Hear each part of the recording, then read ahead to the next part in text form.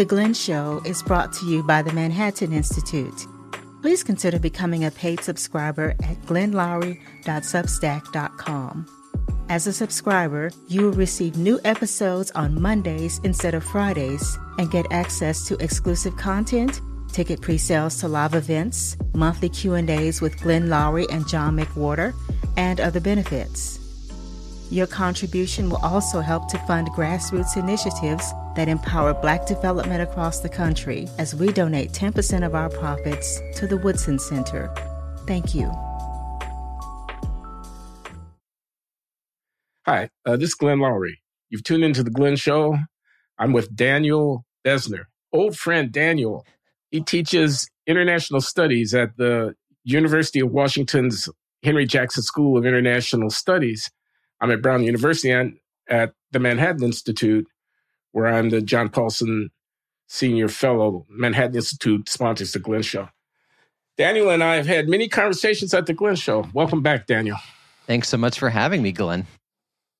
You'll be pleased to know Daniel helped me out. We had a series of conversations which I reflected autobiographically, and it actually fed into a project which has reached the point where the publisher has a manuscript, Daniel. Oh, mazel tov. Oh, my God. Congratulations. Now you get to look back at the life and make sense of it. Narrativize your life. I can't talk about it because Norton said, let's wait until the publicity hits. For sure. But it's a good feeling, and I appreciate it. I want to thank you publicly for helping out because it did make a difference, actually. Oh, that's great to hear. As an intellectual historian, I'm always very interested in how people self-conceive and stuff like that. So I'm glad to hear it helped. We talked about the Jewishness of the economics department at MIT back in the day when I was a student there in the 70s. And I heard from a number of my friends, former teachers and students who happened to be Jewish and were pleased at that remembrance of the department in those years. So, okay, we're here at the Glenn Show. Daniel is an international studies expert. He's a historian.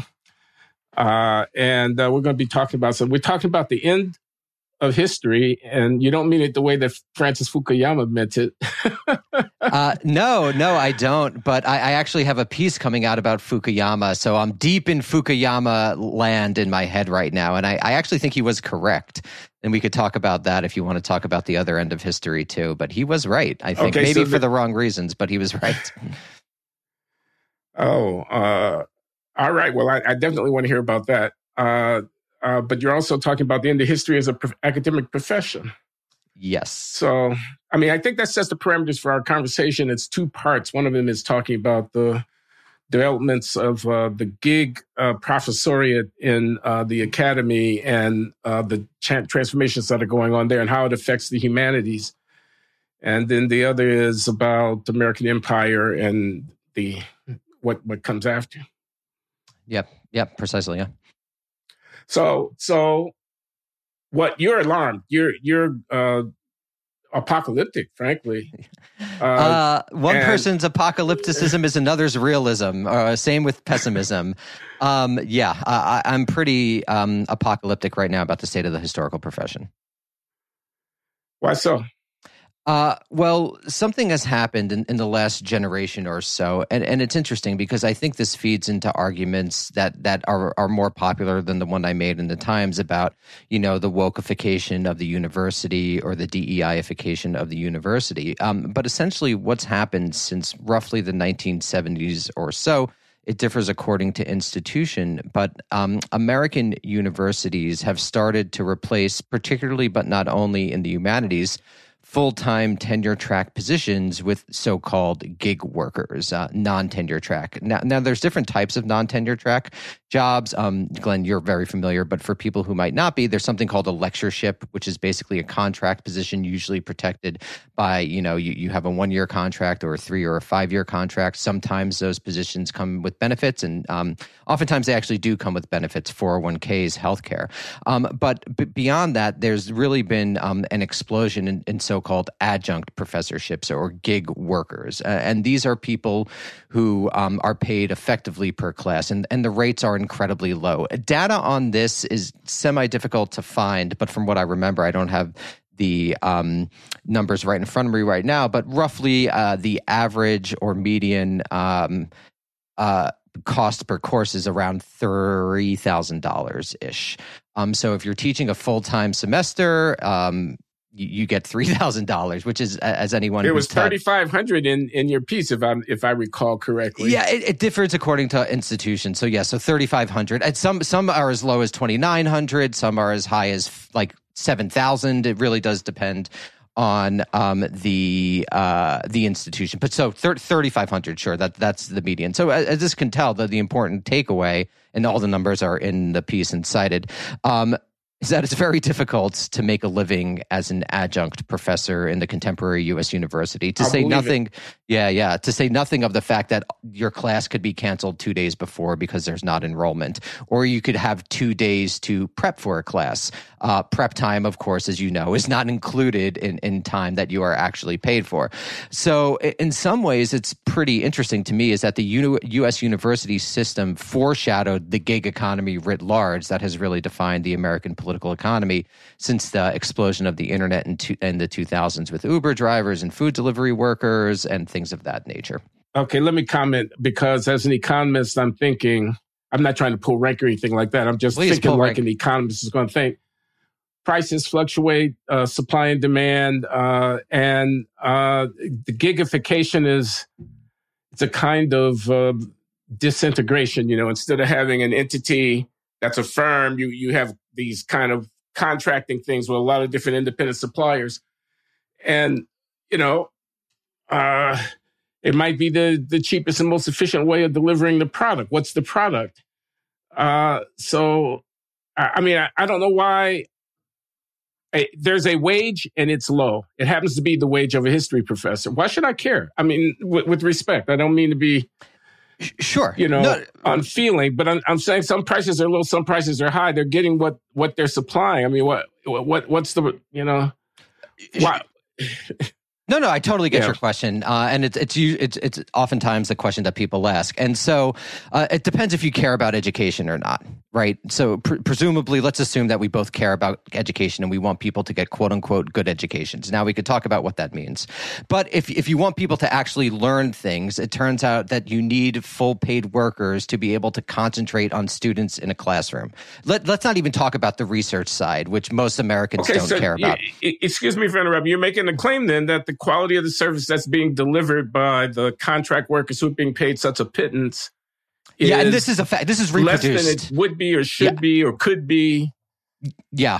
I would point people to the book, The Gig Academy, which goes through this in detail. But study after study shows that things like contact hours are reduced, things like professor investment in students are reduced, things like student success, particularly amongst low-income students, are significantly reduced. So that's just a pure fact. When you pay adjuncts to work this way, the quality of education decreases, and this has been reproduced in numerous studies. So that's the teaching side of the equation. People are just taught less and they're taught worse. Now, this gets almost into philosophical questions about what is the purpose of college. I think in the American system, the purpose of college is essentially to be a signaling mechanism to getting a job.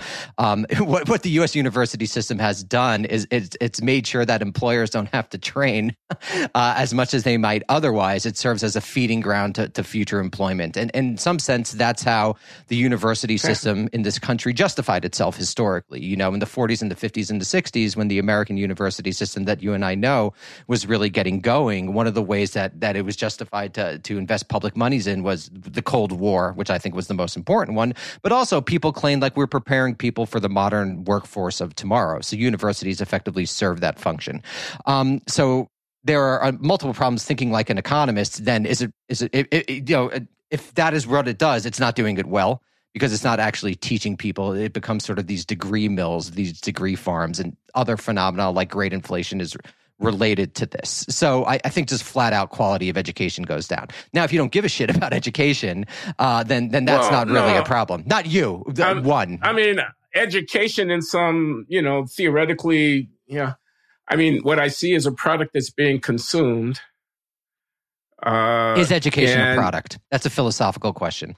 Well, the 4-year experience of the youngster, I mean, if I were going to send them to summer camp, that would be a product. They would go off, they'd be gone for 6 weeks or whatever. Right. If they were going to spend some time abroad and tour Europe, that would be a product, or Israel or whatever. And this rite of passage, it looks to me like it's a really complex cultural thing. It is, yeah. That it's not just economic. It's not just power dynamic. That it's also we have developed or cultivated this idea about the college degree. I mean, why does the census collects data by the college degree? I was just teaching this class this morning, and the question is, why do incomes differ between groups? And I'm saying we have these measures, and the college degree is one of those measures, and it's a credential, as you say, and a signal. I mean, you don't want to do away with signaling. It's probably not the most efficient signal. I think it's an interesting, hard problem to think about the production of information in the marketplace. It's, but we would want something to serve the function of screening and signaling for various allocation of human resource purposes. So, and then there are these fly-by-night or these private colleges that spring up, and so on credentialization. And so I see it as a really sort of tableau of a lot of different things going on at one time. But this 4-year, residential, you go away and you have the experience. That's a pretty special thing, no? Sure. I mean, the way that I like to think about it is that the American university combines the worst aspects of capitalism with the worst aspects of feudalism. And so it's a very complex institution whose literal model is pre-modern. You could trace it back to the University of Heidelberg, and earlier than that to these monks' colleges, where people were literally cloistered to sit and study things. And then what happened over the course of modernity is this thing which exists in a capitalistic society takes on some of these capitalistic features, and the famous quote, Harvard is a hedge fund with a college attached, right? And you get what some might call a perversion of the original purpose of the university, or at the very least a transformation, if you don't want to put a negative valence on it. So I totally agree. It's a very strange situation, particularly since the rise of things like student loan debt and the marketing of college as, I think you're correct, a consumer experience, which we experience in the classroom. I would be curious to know. My guess is that people grubbing for grades has exponentially increased since you first started teaching in the 1970s. Maybe I'm wrong, but that's my guess. It's horrible. Right. That's a transformation, right? Yeah. You're right, but I can't help but say this, Daniel. I just remember when I went to the university. I remember when I, kid on the south side of Chicago, I was going to a community college. I got a scholarship to Northwestern, and I got to the university. I remember reading European philosophy, German literature. I remember studying mathematics and getting exposed to Karl Marx and Friedrich von Hayek and stuff. I mean, it was really pretty remarkable. It was pretty special. Oh, it's great. I mean, the university and its ideals is amazing. I'm sorry, university? The university could be an amazing institution. I totally agree with that. Well, it was an amazing institution for me and my experience, and I'm sure that that's happening for kids today. I mean, sure. I know it's happening in my own, relationships with students and things like that. So I think it differs also according to type of institution. I think the students at Brown are going to be different than the students at the University of Washington. So, for example, if you ask a class at Brown, why did you go to college? They might say things like learn about history or whatnot. But why I do this for every single one of my classes. Why do you go to college? And every single time, at least 80% of the class responds to get a job. So it also depends about where you are in the class stratum, really, and what the purpose of college is for you. Because if you go to Harvard and get a history degree, you could still get that job at Goldman Sachs. If you go to the University of Missouri and you get a history degree, you can't. And that has to do with the stratification of college and the fact that, basically they've become oligarchical institutions reproducing the U.S. elite, in my opinion. And someone recently on your podcast also had that same argument and had the data to back it up. So I'm confident in that one. Okay, Daniel. American ruling class being reproduced by reminds me of the Bowles and Gintis argument in schooling in capitalist America, that old book from a long time ago. But they were talking, I thought, about primary and secondary education mostly. But okay, so I should somehow respond to that. Uh,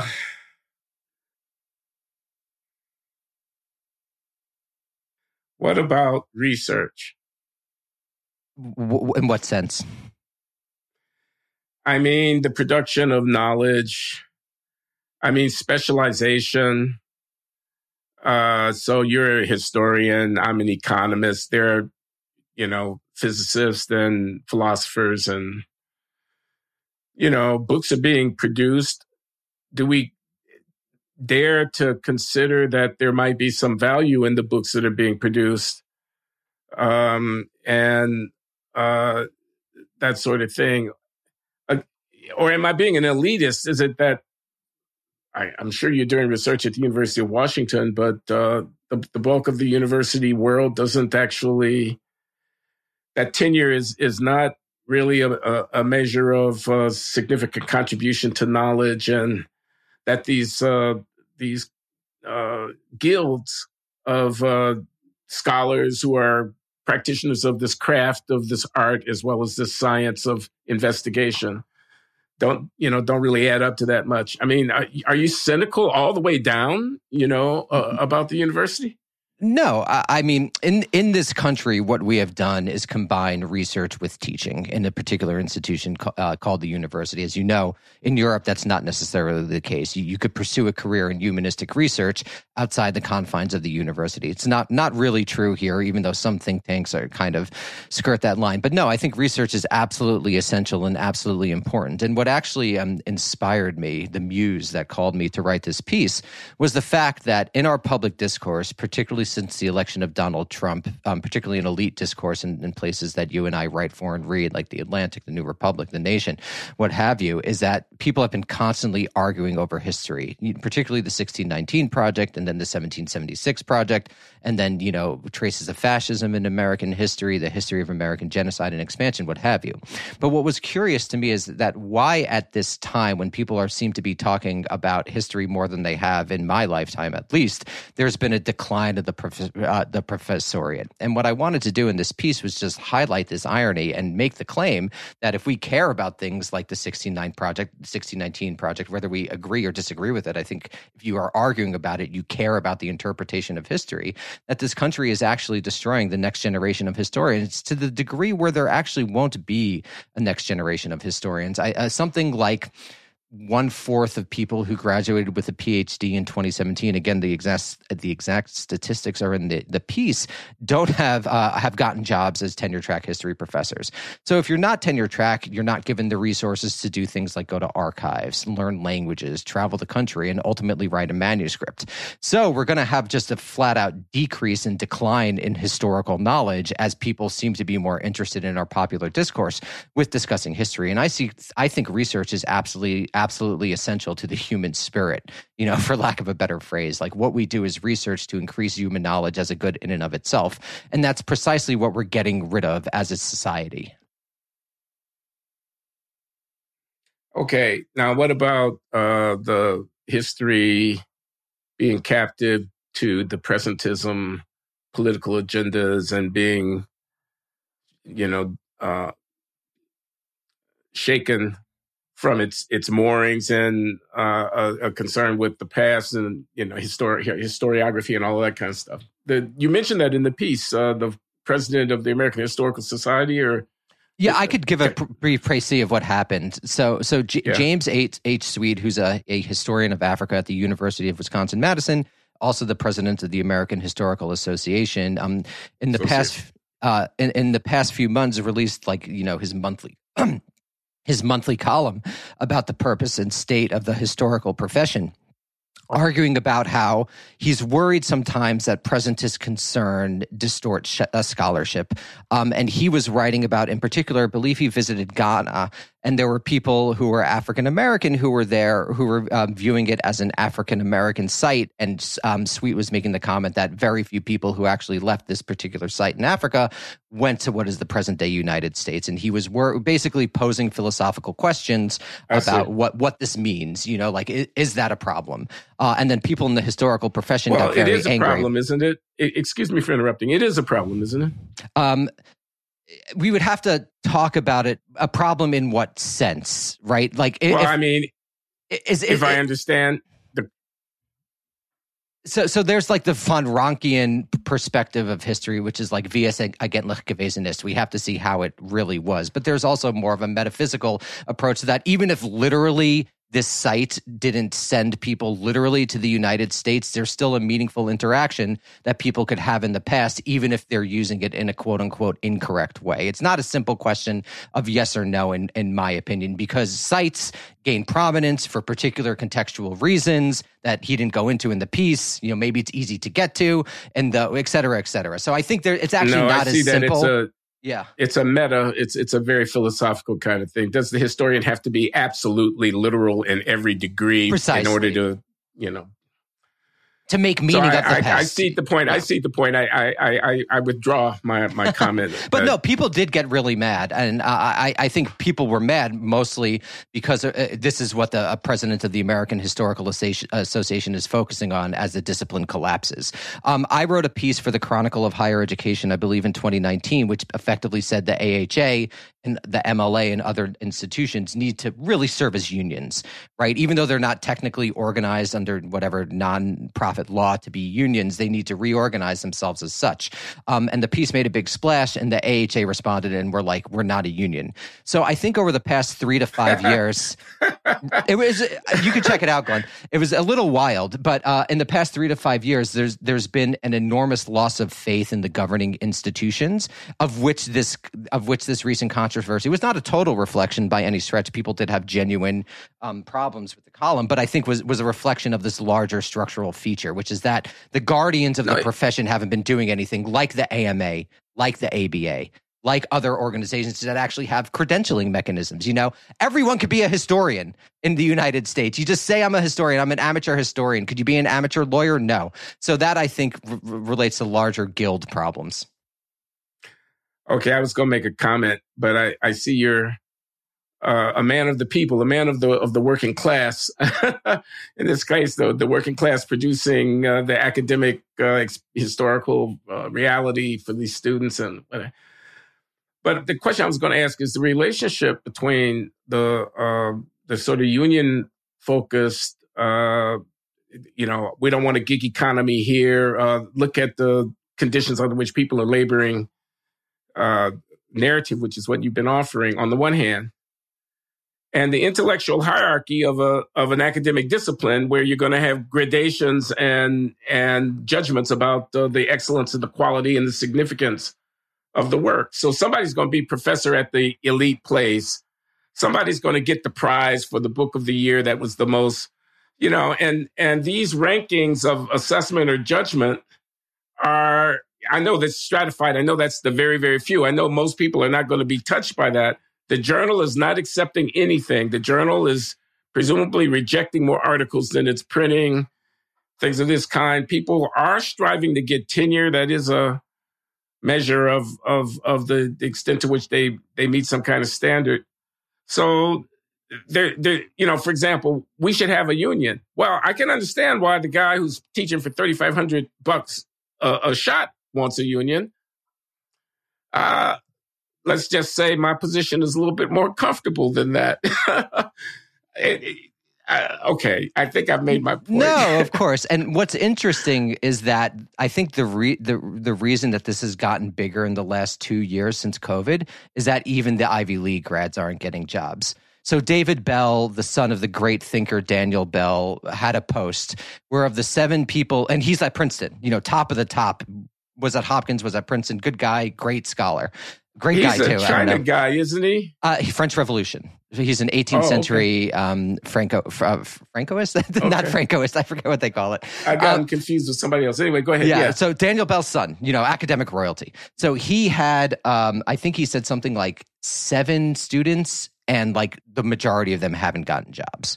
Right. So now that argument, which a lot of people had been making in the last 10, 15 years, has begun to wither away because even the so-called meritocrats aren't getting jobs. I would also say history is different from economics or physics or the social and natural sciences. It's not really a discipline where you have an insight that's just going to propel the field, that now we understand the French Revolution in a new way. It just isn't like that. It's a more workman-like discipline. You know, like Eric Hobsbawm, what is he known? He's known for 4 books. So he's known for 2,000 pages, right? He's not known for the single pithy insight that he had. So history is actually interesting because the meritocracy can't really function in the same way that it does in other fields. Where you could say, like Albert Hirschman, he's just better. He had that insight that other people just didn't have. Kenneth Arrow just had that. You know, no one in history has that. You know, it's not like now I understand the Holocaust in a way that no one was able to. So it's actually interesting because those sorts of meritocratic arguments they can't really function just in the way the discipline is structured, which is based on years of digging through tens of thousands of documents and slowly producing a narrative and slowly producing a manuscript. It's not a field based on insight in the same way. Do you see what I'm saying? That makes it different. I think I do. You're in the narrative construction business. It's an art, not a science, something like that. You say it's workmanlike because it's almost like journalism. It's a higher level journalism, but somebody's got to chronicle what the 20th century meant. That's the business you're in. But it doesn't lend itself easily to this kind of ordinal assessment that allows you to identify, breakthroughs or whatever. So it's an interesting observation. There's a Pulitzer Prize, not a Nobel Prize in history, right? That says everything right there. Right. So what are your feelings about Black history, about ethnic history as a subdiscipline of the historical thing? Are there any questions there or interesting, Well, here's what's actually problems? Interesting. The historian Matt Karp, also at Princeton, a lot of Princeton today, actually crunched the numbers, and the only field in American history that has grown is actually African American history. So this is really a Rorschach test, right? Because if you're on the right, you're like, oh my God, like I can't believe it. All this stuff is being focused on African American history, and if you're on the left, you're like, well, at least there's some history jobs. The only reason that has been protecting the field at all is because people feel compelled to respond to the George Floyd protests. People feel compelled to respond to Black Lives Matter. So that's an interesting fact that's really Rorschach test-like, because without them, it's not like there would have been other jobs in diplomatic history. It's just there would have been no jobs. So that's what's actually happening. But I mean, I think like most historians of my generation, those fields are absolutely essential to the study of history. Great historians like Manning Marable and other people. Manning Marable was at Columbia when I was there, have done much to improve our understanding of the American experience by showing how African American history is incorporated into it. It's absolutely essential, and you can't have an American history without it, in my opinion, at least. What do you make of the controversy over the AP course in African American studies? I guess it's studies, not history. You know what I'm talking about? In Florida? Yeah. Yeah. 2 things. Why the hell does the College Board have any control over anything to do with American education in this country? I hope people use this as a moment to investigate that. And 2, I think most of this, that sort of thing just reeks like culture war nonsense to me. Even if it does have an effect, it mostly to me operates on the level of culture war. Like those people don't really care about history. It's not like the New College of Florida, the honors college there, or whatever, is funding jobs in history, or the University of Florida. It's mostly a way to score points in the run up to 2024. It's very minor. That's what I would ultimately say too, which is frustrating to me. And Glenn, please feel free to disagree with me. Is that all the public commentary about universities has to do with DEI stuff? And I'm like, these fields are dying.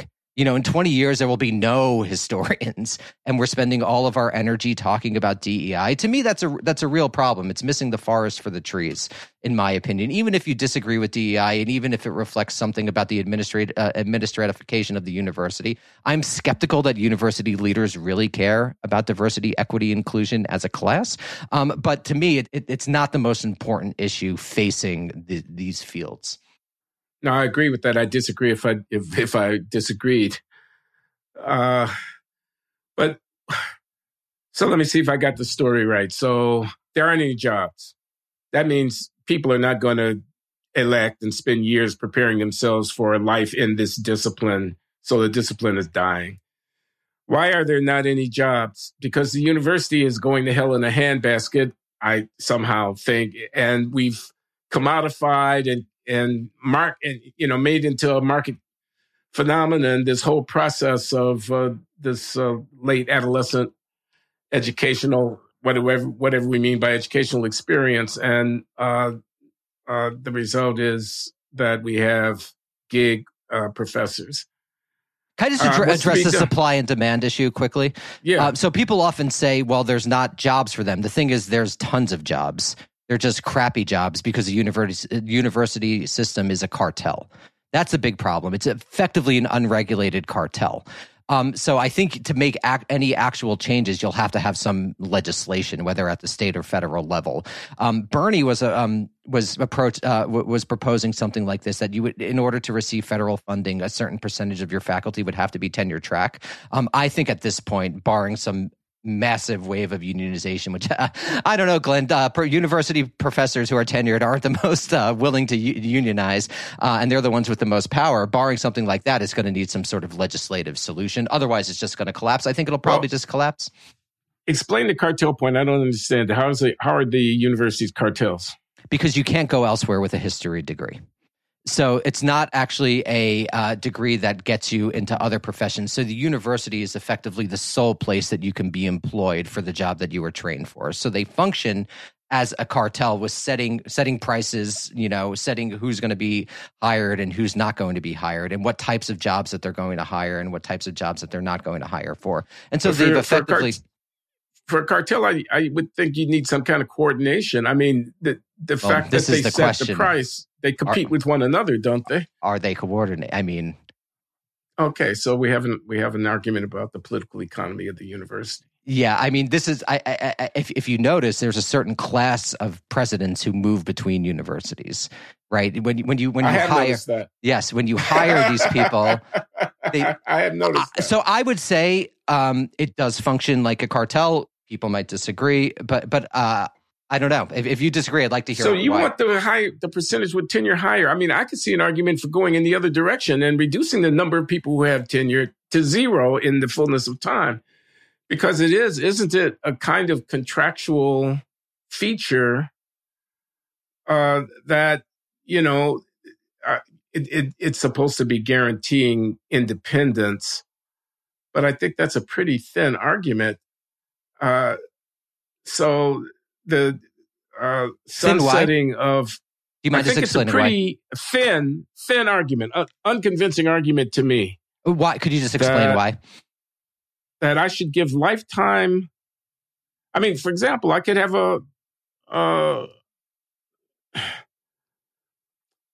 so what's the risk? The risk is the person has a view that's unpopular and that their position is compromised because of that. And we're trying to assure them employment in order to give them the freedom to think for themselves and not have retaliation. And that's why I'm granting tenure.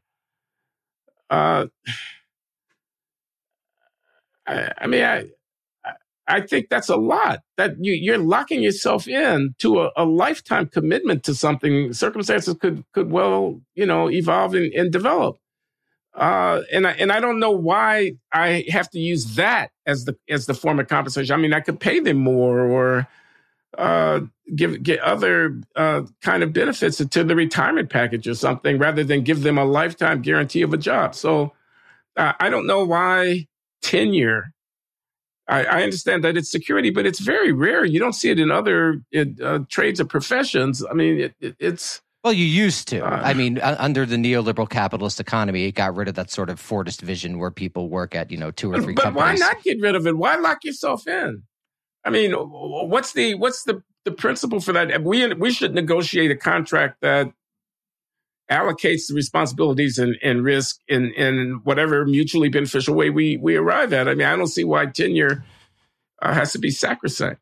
I mean, I'm not married to tenure as such. I just don't think that's going to actually happen in the actually existing capitalist economy of 2023. I think if you got rid of tenure, everyone's working conditions would just get worse. So it's also a historical question and not just a philosophical question. I think that would be the final death blow. But I agree. I'd prefer to live in a society where people were able to organize and make actual demands on their employers. But absent that, tenure is what we've got in this particular system for peculiar historical reasons related to how Americans envisioned the purpose of the university. That's what, it's a historical answer, not like a philosophical one. You could imagine worlds where you don't need tenure, but in this one, I'm sticking to my tenure. Yeah, okay. I'm not trying to take it away from you. I was just thinking out loud. Don't worry, someone else will. But also, it's interesting. Conservatives always complain that they're not allowed in universities, and you would think they would be the utmost defenders of tenure, so that they could actually express heterodox opinions. Which I do. I mean, I do agree. The academy is not left. The humanistic academy I know is very liberal. It is center left. That's how I would describe the common ideology of the American university system. Okay, so they don't have a sophisticated dialectical materialism kind of analysis of the structures of the reproduction of power and inequality. They're playing the culture war thing and the identity thing, and they're trendy left, and they're checking the right boxes. I don't mean to put words in your mouth, but that's what I hear you saying. I would say they're go along to get along, and it's a form of Democratic Party liberalism is how I would define it. So it's always funny to me when people talk about, like, when Dinesh D'Souza or what have you talks about the radical left. Like, what if only there was a radical left at universities? It is just not the case. So they're basically institutionalists is the point that I'm getting at. So I think most people are like kind of Barack Obama-y in that they believe in the institution. Maybe the wrong people are running it, but the institution itself is good. So I think that's a lot of the reason you don't see more labor organizing or more attacks on the system until now, when the Princeton grads aren't even getting jobs. Once the Princeton grads don't get jobs, then the system, the meritocratic ideology that upholds the system is falling apart. And it's happening rapidly. I would say in the last 2 years, you've really seen like top professors who 5 years ago would have never lambasted the system really doing it now and in public.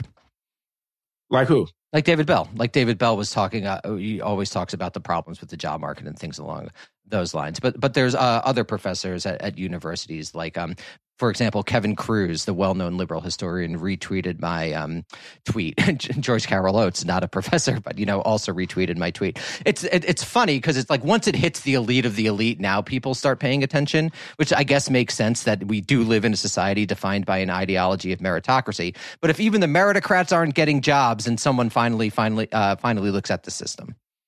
It's an interesting social phenomenon. I'm doing my part, Daniel. I'm stepping down as professor. I've entered into a 3-year phased retirement process at Brown University. So I'll be getting out of the way. Have they done one-to-one replacements in your department, or do they 3 people retire and they hire one? That seems to mostly what happened. Departments are shrinking all over the country. I'm curious what it's like in economics. I think economics is growing at Brown. At least it's not shrinking. I'm pretty sure it's not shrinking. And because enrollments are up because there's no business school at Brown. Right, exactly. So people. If you want to go to New York and work in finance, you have to take economics courses. It'd be interesting. I bet if a business school was founded, it would be an X-graph. It would go down in economics and go up in business. So, and this is where, the other thing economics has going forward is it has a kind of engineering dimension to it, as you know. I mean, there's a kind of math, kind of quant dimension to it. Even apart from the finance jobs, I think you'd attract a certain kind of intellectual diversity because of that. People who came into it for the analytical side, the statistical side, and the applications. I think this must matter, mustn't it? As you say, there really isn't a lot for a historian to do outside of the university, outside of teaching history, whereas, a company of medium size might want to have a kind of analysis of its market prospects and whatnot that would require the consulting services of a firm that an economist with a PhD could get a job at. A central bank, a bank is going to want to have an analytics department and so forth. For sure. And you actually do see some like entrepreneurial people go into things like user experience from the humanities and anthropology, associated social science. What's going to be real fun is when AI replaces all those people, and what are they going to do? Because I think that's actually going to be coming pretty soon within the next 10, 15 years. You're going to be able to get those sorts of analyses much, much more efficiently from a relatively sophisticated artificial intelligence. So what are all those economics PhDs going to do? Oh, okay. Well, the kind of... you see it in coding. It's already happening in coding. They're replacing people. They're going to replace them the second we can. Well, that has implications for all of us, doesn't it? Oh, yes, it does. Most definitely. I mean, and this was the Marxian point, right? In that instance, we're working for the technology, and the technology is not working for us. I think we have to move toward the latter and get rid of the former and make the technology work for us. And instead of leaving us poor, leaves us time to write poetry, farm in the morning, critique in the afternoon. I think you need a dynamic, multi-generational framework for this, though. I think the transition generation, when the new technology comes on board, is displaced and dislocated, and that definitely is a problem. On the other hand, as the transition is endured and a new phase comes on board, the generations will come along with the benefit of the technology, not suffering the dislocation effect, because they will have adapted and developed into different directions, will be the beneficiary. So I think, I agree with you that the cost is there. There's also a benefit from technology, even even artificial intelligence that'll put a lot of clerical, busybodies out of work. I mean, the potential benefit is freeing up our time, the most valuable thing we have on Earth, right? I mean, that is the potential benefit. I don't think that's going to happen under capitalism, right? This is the whole Marxian point. It can't happen under capitalism because of the internal dynamics. But it has happened under capitalism, hasn't it? Now we're going to have another kind of argument. Don't I have a lot more leisure than I would have had 100 years ago? And, I don't know if that comparison makes any sense. It seems to me, though, that it is true that we are abundant with respect to the ability to reflect and so on. So, I mean, capitalism, warts and all, is partly responsible for that. And then we get, this is really a larger social question, is how come every member of the bourgeoisie is on 4 types of antidepressants? How come Americans are eating worse food? How come they're spending more time zonked out in front of the television? I mean, those are all small c conservative points in a way, but I would say we live in a pretty alienated moment, actually, of disconnection. And the question is, how do you explain that alienation? I mean, Glenn, I would bet 90% of your students at Brown are on some form of sertraline or SSRI or something along those lines, which to me would indicate a larger social problem. What is that? I'm sorry, I don't know what it is. Like an antidepressant, broadly speaking. An antidepressant. 90%? You think so? I would guess something like that, yes. Or have been on it at some point in their life. Now, I don't have data, but this is my guess.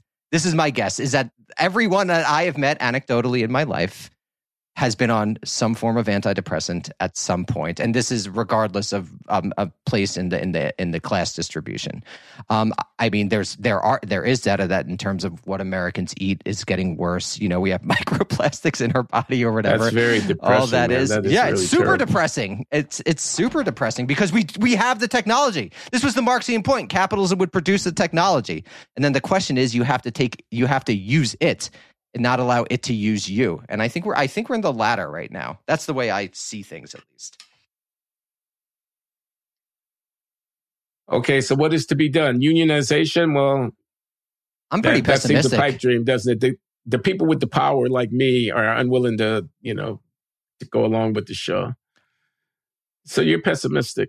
Yeah, I mean, so I'm a historian. I think the war was lost in 1914. I think once the working classes of Europe fought each other for nationalism, That was it. After that, the state got effectively too complicated for people to actually seize it and control it. Where the communist revolution happened were in these basically peasant societies that had to do these like forced industrialization 5-year plans. So I think basically if you view the 19th century as like the industrial revolution century, and it gives rise to these great ideologies, which is how are we going to deal with this? You know. So you think the Bolshevik revolution that Lenin and company were the harbinger perhaps of something great, but that it somehow got frustrated? I think it would have had to have happened in Germany. I don't think, from the perspective of 2023, I don't think it could have happened in the Soviet Union, because the Soviet Union was at a much lower stage of development. And so you had to do these things that weren't ever going to work. But if it's 1914 and the German working class seizes the means of production and says we're not going to fight a genocidal war with France and Britain, then things could have gone differently. Also, nationalism was not as developed. You know, the Eugen Weber book, From Peasants into Frenchmen, which argues I don't know it. Oh, so it's this very famous book which argues that like it's really only in the early 20th century when people have a real sense of national identity. Once nationalism defeated class identity in the early 20th century, I think it would have been very difficult to have us control technology and not have technology. This is a very Eurocentric conception, isn't it? What's happening in South Asia and East Asia at this time? Or are they a colonial appendage to the European story? No, they're not an appendage, but I would just say the center of global capitalism was in Europe, not as a value judgment, just as a factual judgment. It relied on colonial exploitation, absolutely. Colonialism, racism, capitalism, they all go together. But as a space where there were these means of capitalist production that one could actually seize at the time, just as a historical fact, it was mostly in Europe. You use this capitalist framing, but I mean, compared to what? I mean, there were transactions and interactions of various sorts that played out. The distribution of entitlement and property was under the regime that it was under. I mean, you say capitalist almost with a sneer, and I want to know, compared to what? I mean, do you envision that there was really, as a practical matter, an alternative history? And that the capitalists have steered us onto this awful path? I'm not sure. The question is how do we evaluate? I'm not sure. How do we evaluate your repudiation of capitalism as a causal factor in world history? Right, and this involves engaging in alternate history, and so I actually have an alternate history podcast with my friend Matt Chrisman that goes into the details of this, particularly the World War I case, the 1914 and the 1918-1919 case of like what could have maybe happened, but yeah, I think I think you're precisely right. It involves imagining a different world that didn't come to be. And when you're making counterfactual claims, you're totally right. The claim could be like it was overdetermined. It happened this way, therefore it had to happen this way, which that might very well be true. That is what happened. So it's hard to say no. But then you got me. Sorry, I'm sorry. I was going to say you got me fighting above my weight here in the land of theoretical whatever philosophy. I'm not. No, but I want to. Yeah, identifying causal factors is absolutely essential to any form of historical reasoning. And I think you raise an objection, which is that it was overdetermined, that this was what was going to happen. And it's hard for me to say no, because it's what happened. That's all I'm saying. How could I say it wasn't what's supposed to happen? Because it did. Okay, I want to talk about the Harper's piece. Sure. This was the end of the American century. Henry Luce, you start out with Henry Luce's vision for an America-led domination of global affairs, and you say the jig is up, and like it or not, we better get used to it. Talk about that. Right. So what's happening, it's sort of put on my other cap as a foreign policy guy on, is that the United States has been ruling the world since at least the early 1990s. One could even say that since World War II, you could tell the whole history of the Cold War as being about nothing more than the U.S. rise to primacy. Obviously, it is about something more, but you could put that narrative frame on it. So basically, every American that you know has only lived in the world in which the United States was effectively not the undisputed, but was hegemonic. I would say, in retrospect, we could see that the Soviet Union, barring its nuclear weapons, which is a different question, was never really an economic threat to the United States or U.S. global hegemony. The U.S. probably won that battle by like 1965, which is what a lot of historians have claimed. So we've only lived in a world of U.S. dominance. But the problem is that world is rapidly going away, just in terms of, things like share of GDP and U.S. power vis-a-vis China. So the United States, I think one of the reasons that people are so confused right now is that the fundamental thing about what it means to be an American is changing. So is the United States going to be able to dominate East Asia forever? Should the United States fund European defense until the cows come home? Should the United States spend $800 billion on its military instead of on social welfare programs and things of that nature? So I think these are to which the answers are no, no, and no, right? Well, I mean, depends who you ask. I mean, the thing is, most Americans say no, no, and no, but most of the foreign policy establishment says yes, yes, and don't care. So I think this is one of the interesting things, and I mean, this is why I think that when people say things like the United States isn't a democracy, they're not usually referring to voting. They're referring to how the state is literally made up, and I think the post-World War II American state basically insulated foreign policy and macroeconomic decision-making from public opinion and from Congress in a lot of instances. So what you have is a moment of transition, but an entire leadership class that effectively wants to act like nothing has changed. That we should fight World War III over Taiwan, for instance, that this is something that is in the American interest, that the United States should send arms to Ukraine because you want to defend international norms against transborder aggression. But I think that we actually don't talk about these much larger structural shifts, these generally epochal structural shifts about what the United States did actually do in the world. And so I count myself a so-called restrainer, a left-wing restrainer, and I would say basically in D.C., basically in both political parties, there's a form of liberal internationalism that governs the United States' approach to the world. So I think we're cruising for a bruising, because I think in 10 years, 5 years, 2 years, when China, tries to attack Taiwan, is the U.S. just going to automatically defend Taiwan? Is that in the United States' interest? This is something that should be subject to democratic discussion at the very least, and is absolutely not by any stretch of the imagination. Wow. No, I'm trying to think. So the conventional response, of course, we have to defend Taiwan. The United States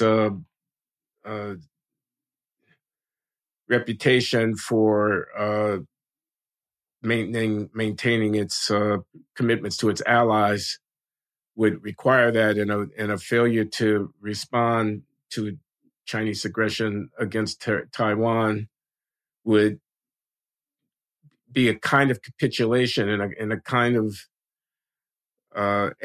de facto acknowledgement of the diminution of American influence in the world. And should we care about that? I am not an international affairs expert, but I imagine the argument would be that down the road there would be the need to assure people that the U.S. would do this or do that, and without the ability to credibly commit itself in that way, deleterious consequences would ensue. I don't know. I don't know why, as an American, I should care about the influence of the United States of America in world affairs. But I somehow sense that there's got to be another side to that. And Taiwan is a really extreme case, is it not? I mean, it's the most likely one. Extreme in its consequences, but most likely in its possibility. I mean, mainland China has made repeatedly clear that it wants Taiwan. So I would say that even if I disagree with that position might have made sense in 1993 or 1985. But I'm saying that doesn't even acknowledge the world that the U.S. can't do it. Just like China couldn't conquer Cuba, the U.S. isn't really going to be able to defend Taiwan. So the problem is that we're having this fantasy discussion about U.S. reliability, about a world that doesn't exist. Again, in the article, there's the exact numbers, but U.S. GDP and GDP held by the G7 has just been down. down, down, down. And it's just going to continue to go down, right? It's not going to be World War II in 1945 when the U.S. is responsible for half of world exports. It's not going to be 1991 where it's the sole polar power. But the problem is someone like Joe Biden, who's 80 years old, only understands that world and thus only hires people who understands that world. So you have an entire approach to foreign policy that is literally atavistic. It's like talking about, the aristocracy in 1965 as a major problem. It's just not the world that exists anymore. So we have this totally disconnected from any objective reality discussion about U.S. foreign policy, which I really do think is going to lead to disaster, which could literally lead to massive wars and massive deaths around the world. Could. Well, you're in a good position in the event, the awful, horrible event that war should break out between the U.S. and China to be able to say, I told you so. Yeah, but I won't be in a good position in Seattle, though. That's on the West Coast. That could, point is well take. And so, and another problem is Americans are so far from a nuclear explosion that they don't take it seriously, and they don't quite realize what that really means. And I think particularly when it comes to things like arming Ukraine, it is a low probable event. But it's so catastrophic that people really do need to take it more seriously than they ever have, in my opinion. I have to ask you, what is your position? I'm sure you must have one on the U.S. and the NATO support for the Ukrainians and the conflict with Russia. Oh, I have opinion. I think that there's no major U.S. interest in Ukraine. I think much more relevant to American concerns is the continuing existence of the military-industrial complex. And I think that sending weapons to Ukraine and giving them a blank check I'm sure you've seen the numbers, has been great for Lockheed and Boeing and everyone like that. And it's just been another steroidal shot in the arm of this complex, which I think distorts American society in manifold ways by diverting resources. But even more than that, we live in a militaristic society, which again, I just don't think is good for the human soul, especially because we're very safe. Why are we surrounded with militaristic imagery, militaristic language, flyovers at football games, things like that? And that's more of a metaphysical point, but I think we should try to live in a peacetime society as opposed to the permanently mobilized one we've been living in with an $800 billion military budget since 1945. Okay, everybody, he was prepared with a response to my question. And with NATO, Europe's rich. They should pay for their own damn defense. And as a philosophical problem, I think that people within regions are ultimately better able to determine their interests than people who don't live in regions. That's a philosophical point. That's a point almost about sovereignty. That if Europe wants to send weapons permanently to Ukraine, that's in some sense, maybe if I don't agree with it for whatever reason, that's Europe's decision. Shouldn't be the United States' decision. You don't have any concern about Putin run amok and about having to send him the right message and to, I don't think enforce the norms of international borders and stuff like that. Yeah, I mean, the U.S. loves enforcing those norms against everyone but itself. But forget the hypocrisy. I don't think Putin, I think if anything, the war has demonstrated that Putin can't go into Poland, which is what people were saying at the beginning of the war. I don't think that's literally possible. Oh, okay. I laugh because I want to disagree with you, actually, but I don't think I do. Thank you. I know that I'm supposed to. I know that well, how do you explain the near unanimity of manufactured consensus opinion around this issue, particularly with the nuclear war risk? I mean, John Mearsheimer, I know, has been saying some stuff that I thought was pretty sensible, but not many people at all are sounding a concern. I actually have a real answer for this. So I'm co-editing a volume on Cold War liberalism. And I think liberalism as a governing ideology, and capital L liberalism, 19th century liberalism. So in the U.S., small L liberals and conservatives are both species of 19th century liberalism. But I think for the first time in 70 years, liberalism is itself in crisis. You know, the promises of the utopian 1990s just haven't come true. Things are more unequal. People are more atomized. People generally aren't happy. Eastern Europe, the site of democracy's efflorescence has now gone authoritarian in regard. Trump won. Most importantly, Trump won. And his loudishness demonstrated to liberals that people aren't abiding by their norms of exchange. So liberalism is in crisis. And so I think what people are doing is they're searching for ways unconsciously to reinvigorate an ideology that is basically governed uncontested since 1945. You see it with fascism talk, right? I have a piece coming out in the New Republic on the rise. Everyone's a fascist, right? And I go into the specific reasons why, but I think that's a symptom of liberals not feeling confident in themselves, right? Think about 1995 and the Oklahoma City bombing. No one called Timothy McVeigh a fascist. If that happened today, he would be a fascist, because I think liberals need an other in order to justify themselves. And so with the Ukraine war, they're having this great old other, the Russian. They were taught for 50 years to hate the Russian. So it's just like putting on an old shoe, that it's comfortable and it fits well and it feels like you're righteous and it feels like you're fighting on the good side, when liberals really don't have that much to brag about with things like climate change and inequality and continued racism and all these things. And I think that really explains it. It's a psychic way. And also, none of their kids are going to die. You know, it might be different if they were sending their kids to die in Kiev or wherever on the Ukrainian front. So you're able to basically strike a posture of moral superiority and power without sacrificing anything, which is basically the definition of liberalism since 1945. And I think that's a hard moment. Why I think Frank Fukuyama is right is that there's no ideology to challenge this. Like, it's not like there's been another, you know, efflorescence, sorry to use that word again, of a great ideology to challenge liberalism. We're all just sort of shuffling along and feeling weird. So you have basically an ideology that is pretty much been shown, and on some level, I think everyone recognizes isn't quite working, even if you believe in it, even if you think it, you know, is sort of Panglossian, the best of all possible worlds. This is the one we got. But they're not really convinced by that. And so that's why I think explains the fervor around Ukraine, the anger at someone like Mersheimer, and again, this sort of fascism talk. That's a mouthful, and I hear you, Daniel. Daniel, very thoughtful. Daniel Bessner, he's associate professor with tenure, I have to assume, at the University of Washington's School of International Studies.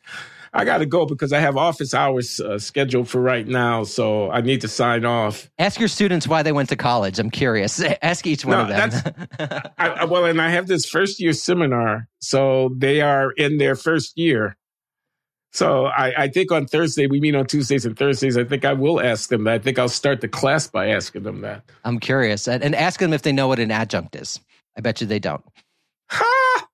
Okay. Good. Thanks a lot, Daniel.